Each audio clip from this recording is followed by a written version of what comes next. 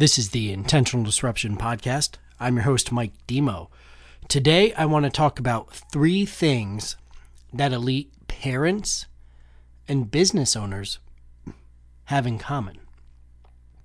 Now, that might seem a little off. Like, wait, what does business have to do with parenting and vice versa?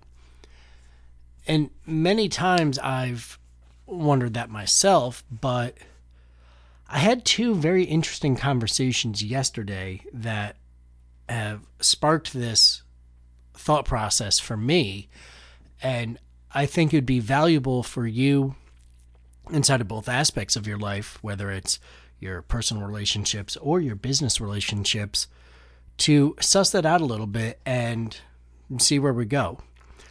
Now, I jotted these down, and as I did, I realized there's a potential that they're not in order, but they're all important, if that makes sense. So the conversation that I had from the parenting side started with, how do you, I don't know if the word's manage, or how do you guide your child? Because your kid is basically the same age as my kid, and they act very differently.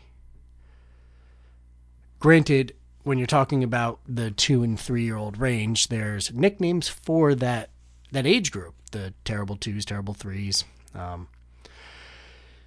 And that's a pretty well-known situation.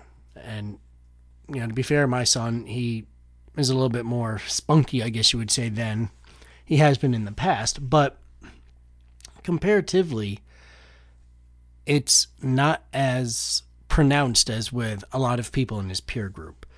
And that comes to point number 1 that I wrote down, which is create a positive, growth-minded culture. Are you empowering, whether it's inside of your business or your child? Instead of do for them or hover over, are you giving them the tips, the tools, and the techniques to allow them to grow and expand their capabilities? When somebody's working on something, for example, with my son in this case, I don't often tell him, hey, you did a really good job getting an A on a test. Obviously, he's not taking tests, but whatever outcome-driven thing, I don't focus on the outcome with him. I focus on the process. I focus on the small things that he does that create the outcome that we want to see. An example of this is with my daughter, Bria. I want him, frankly, to not be a butthead. I want him to be somebody that empowers and engages and teaches his younger sister, instead of having feelings of lack because mommy and daddy might have to share time. And one of the things that's come up quite often is I'll praise the way that he treats her. And I'll say, I really appreciated the way that you took time to share a toy with your sister, to help her learn how to play in the ball pit. Things that in the moment might not seem like that big of a deal, but if you're consistent with that, it makes a difference. That being said, the next bullet point was consistent discipline. Discipline doesn't have to be a negative thing. It's enforcing the standard. And if you can do that, to the positive, to the negative, everybody operates in a much better way. So yesterday, my son decided to play with some rocks out in the backyard at this party that we were at. And at the house that we're at, there was a pool. Now, Ryan has been on a trampoline before, and when there's a tarp over a pool, it looks similar. I'm not going to demerit the guy for that because I don't have a pool in my house, so he doesn't have much of a reference point otherwise. And a simple thing. He threw a rock in there because he wanted to see it bounce, because trampolines are dope. I get that. And instead of getting mad at him, I explained, hey, bud, that's not a trampoline. That's actually the pool. You can't do that. And we're going to have to leave the rocks. And if you do pick up some rocks again, we're just going to have to go inside. And that's fine if you decide to go that route. Just understand this is what's going to happen immediately after that. So we're playing, and he decides to go over towards where the rocks were because, moth to a light, that's going to happen. And I explained to him, hey, buddy, if you do that, we're going to have to go inside. It's your choice. He chose, and we ended up going inside. There's no shame or guilt attached to it. It's like, hey, we have a standard. This is the way that we operate. And if you decide to operate in a different fashion, that's okay, but there's consequences to that. There's no anger, there's no shame or guilt. It's just, all right, bud, we're going back inside. But going back to the process side of things, the way that we go about doing that, he doesn't act out very often. When he does something he knows he wasn't supposed to, he was given that guidance, he understands, all right, well, there's going to be a consequence. And then when the consequence is enforced, he's not surprised. Like he knows, all right, well, yeah, I made a choice. That choice wasn't the right one. So now we're going to go do this other thing.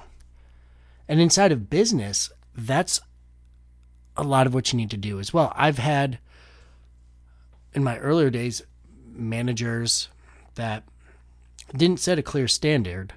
They didn't have a consistent standard or a process. I'm thinking of when I was in the automotive space. And it created a lot of friction and tension inside of the organization because everyone was walking on pins and needles because they didn't know exactly what was expected of them or how to execute at the level that would create the positive feedback loop that everybody looks for in their work. Now, having gone through bullet number 1, there's a lot of what I just talked about in bullet number 2. They're separate, but they're very much intertwined. And I wrote down the culture. Actually, just going right back to what I said, the standard is a standard. And this is something that you need to figure out for yourself. Everyone's going to be different in this regard. But the standard is the standard, and your core values are your guiding principles. If you're not sure, you can do an exercise that I did, I believe it was about 2 years ago at this point. And I wasn't sure the things that I stood for or how I presented into the world, so I asked. I asked 10 people that I trust implicitly for their feedback. What they thought my values were and what my traits are. And you could get back things like integrity, selflessness, compassion. I try not to cuss on the podcast, so maybe we'll say a butthead or like there might not be just puppy dogs and rainbows, and that's perfectly fine. But take an audit of how you're presenting to the world and to the people that you deem to be closest. They're probably going to give you the most honest feedback, and make sure to let them know that your feelings aren't going to be hurt if they say you're a butthead. It's totally fine. But understand what you stand for in the moment. And the really beautiful thing about that is you don't have to exist in that space. It's not a frame in where that's your universe and that's the only place that you can operate. You can choose if those things are maybe negative or don't serve the highest function that you want to achieve.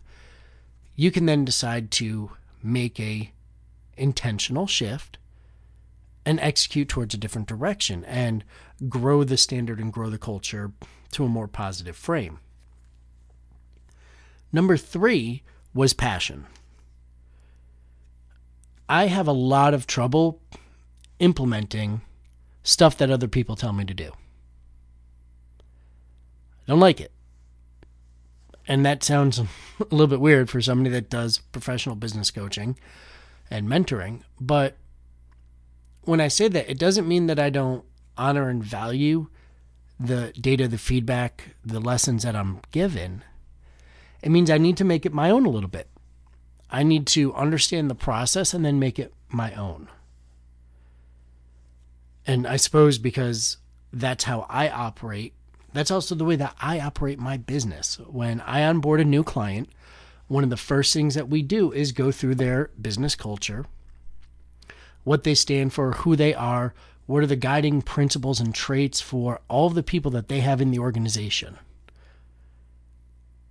I'm happy to give you those documents as a gift, whatever you want to call it. No strings attached. Just reach out to me. Mike at growdelta.com will work just fine. Get quite a few messages there, so there could be a little bit of a delay. If you want a more immediate response, just connect with me on social media, either Mike Demo on Facebook or LinkedIn. I'm happy to send you the Dropbox link with those value-added documents. Essentially what I have is the first month for my higher operating clients, and I'll give that to you so that you have a head start on the process and you can start to understand where you stand, whether it's inside of your family, inside of your business, or you as an individual yourself. So again, feel free to reach out to me if you'd like to have that. Website, growwithdelta.com. You can book a couple minutes to ask questions like, how does this work? I'm happy to set a very succinct 30-minute call with you to go through what they are, how it works, and what the next steps can be for your organization once you have those parts and pieces in place. If you found value inside of this, please feel free to leave me a review. I've had a lot of feedback on the social media channels, but unfortunately, the ranking systems for iTunes, Spotify, etc., they don't see that. So I appreciate the outreach, the private messages that I get, the tags that I get. But if you could drop a review, drop a couple stars, that would be fantastic. Again, my name is Mike Demo, and I truly hope that you have a great day.